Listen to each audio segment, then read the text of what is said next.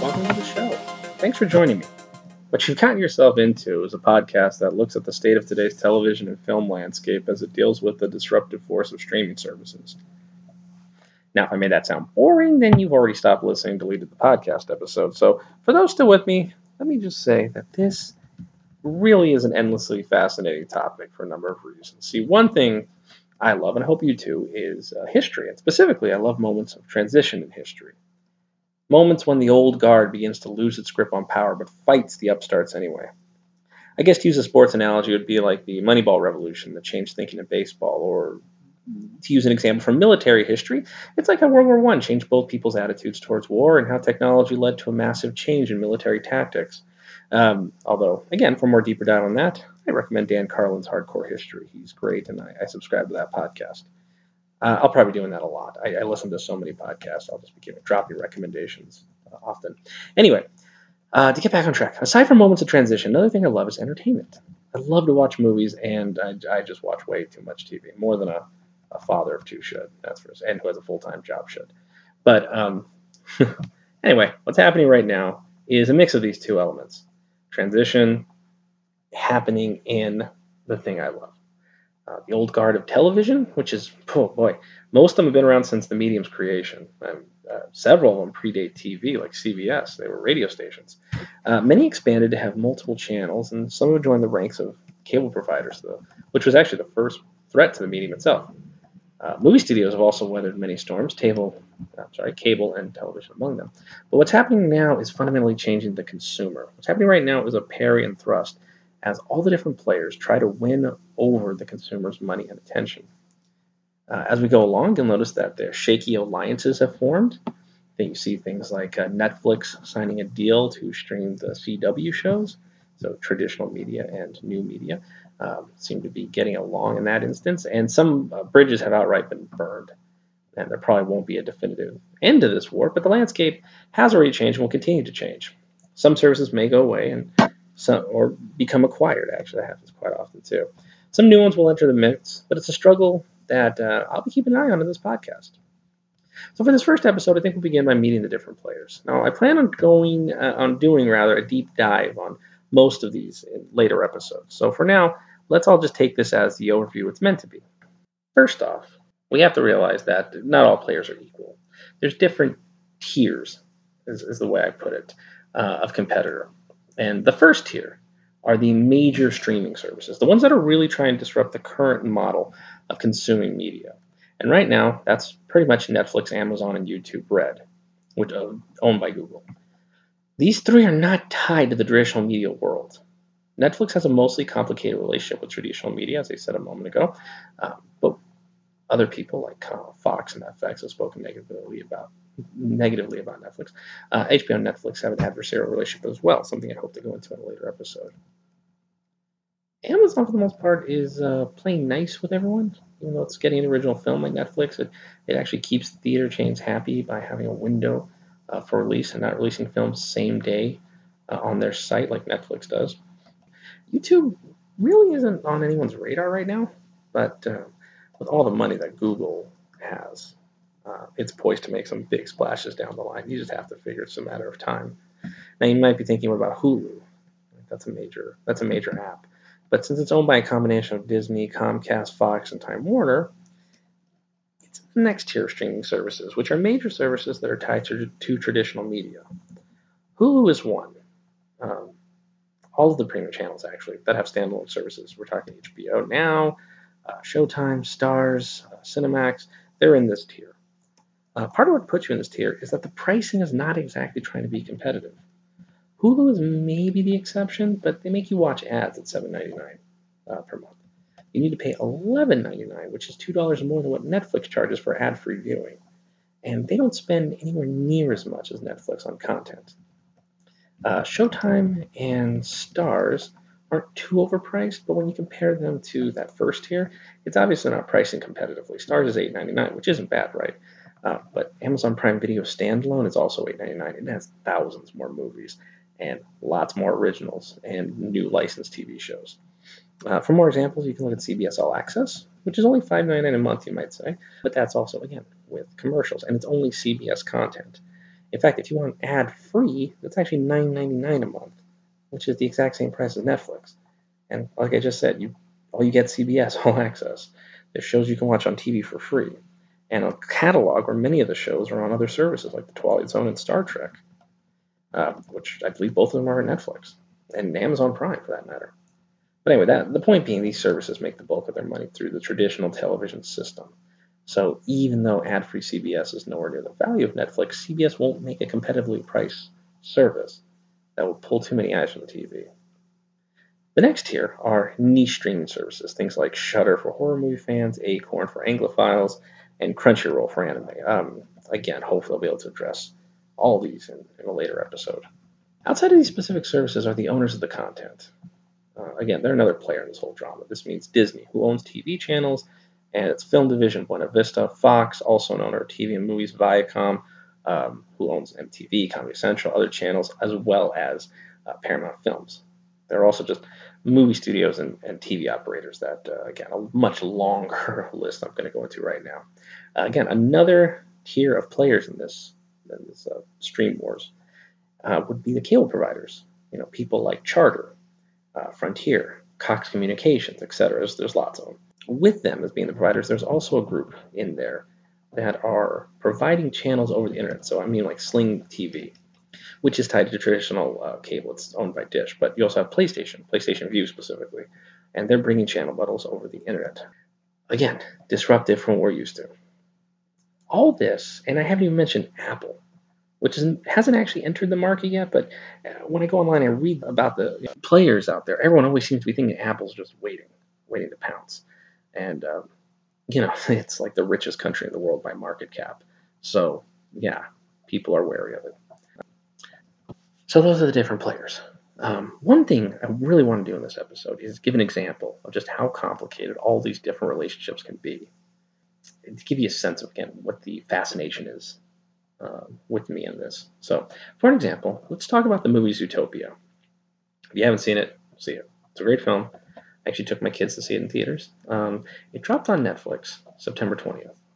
Now, before I continue, full disclosure, I love Netflix. My original idea for this podcast was just to talk about Netflix. But, every time I read an article about Netflix, I would end up reading about some other service and this whole complicated interplay that I now find myself podcasting about. But anyway, starting September 2016, Netflix begins being able to stream new Disney films, specifically films released 2016 and later. Zootopia is the first blockbuster to hit the service. First film was, I believe, The Finest Hours, but that's, again, not blockbuster.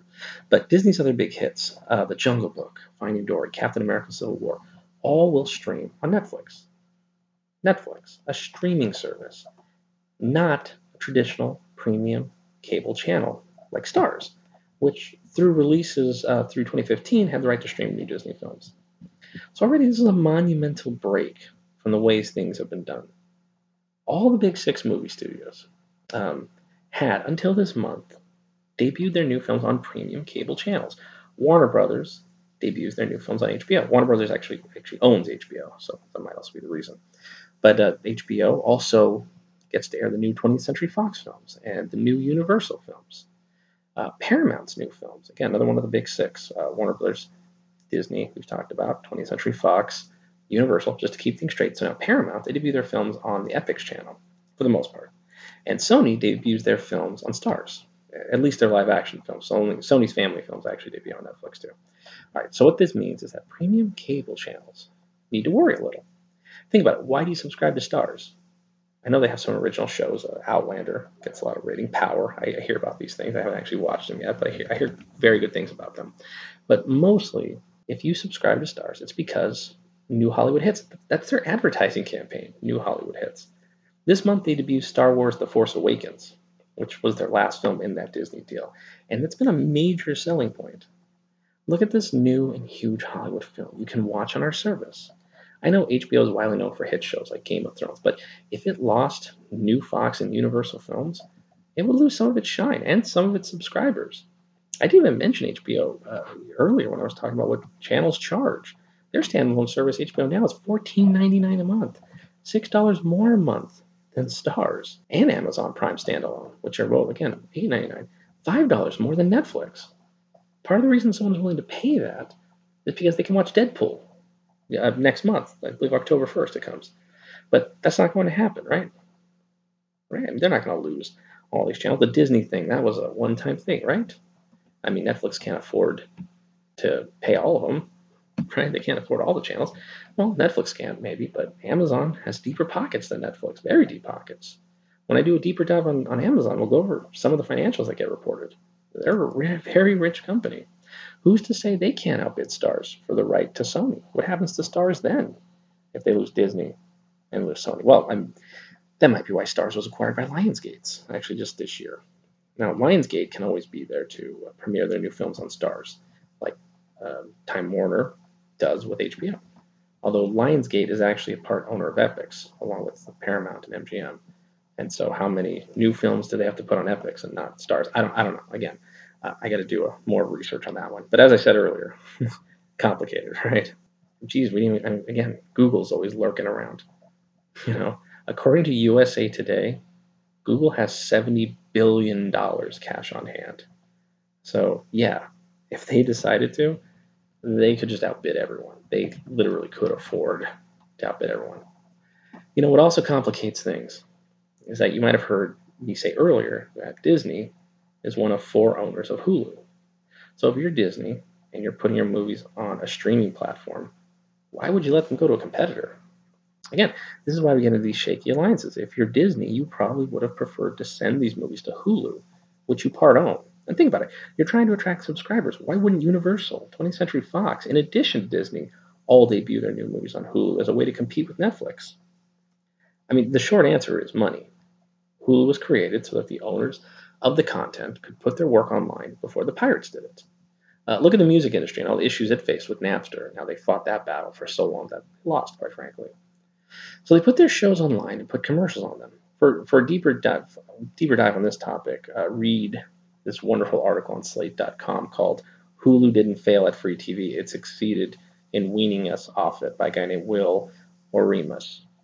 But anyway, it's a good article. But Hulu has around 12 million subscribers as of May 2016, and that's according to an article I found on The Wrap. That's a lot of people, don't get me wrong, but it's about a quarter of Netflix's domestic subscribers. So Disney wants to support its investment, but they also, they don't want to lose money. In fact, just the opposite. They want to make more money. All businesses want to make more money. So Netflix was the highest bidder for their movies. According to Forbes, the number Netflix is paying is $300 million with this deal with Disney. Hulu has money, don't get me wrong. It paid a reported $180 million to exclusively stream the TV show Seinfeld. But, it licenses a lot of its content. And it can't afford $300 million for one company's new movies. So Disney would have to take less money to try and grow their service. Now, you could argue that maybe that's the smart move in the long run, but companies have shareholders and profit targets, and those can't always wait. It would actually be irresponsible for Disney to only take, let's just hypothetically say $200 million from Hulu when it could make another $100 million from Netflix. And so Disney knows that Netflix is a competitor, help people cut the cable cord, and it has a rival paid streaming site, but $300 million is $300 million. And, Netflix also produces Marvel TV shows, which, again, Disney owns Marvel. So Netflix is Daredevil. Netflix is Jessica Jones. Soon Luke Cage and Iron Fist and Punisher and Defenders, and probably many more after that. Does Disney want Netflix to go out of business or to continue to give them money? Serious question. I don't know. If Disney had a perfect world, you'd think they'd want Netflix to go to business? I don't know. It's a complicated relationship today and going forward. These kinds of battles happen often. And that's going to be this show. I'm going to wrap my first show now. I'll try to get episodes out every week or two. If I can't keep that up, I might just make an episode where I just throw in the towel if I can't keep to this. This podcast is a creative outlet for me, But I do have a job that I love, and I can't, do everything. But I really, really am beginning this because I feel now that in my free time I can do this. So, going forward, I hope to release episodes. I hope none of them are that long. I ideally, at most, would want them to go to maybe 15 or 20 minutes at absolute most. That'll cover, some news that's going on, maybe get into particular streaming services like I talked about, as well as, maybe review an original show on the site. I could easily geek out over Stranger Things or any one of the shows I mentioned earlier for an hour. So I'll try to limit myself on time so I don't become boring. I'm a blowhard by nature, so I gotta watch that. So this is going to conclude my first episode. Thank you very much, and we will talk again.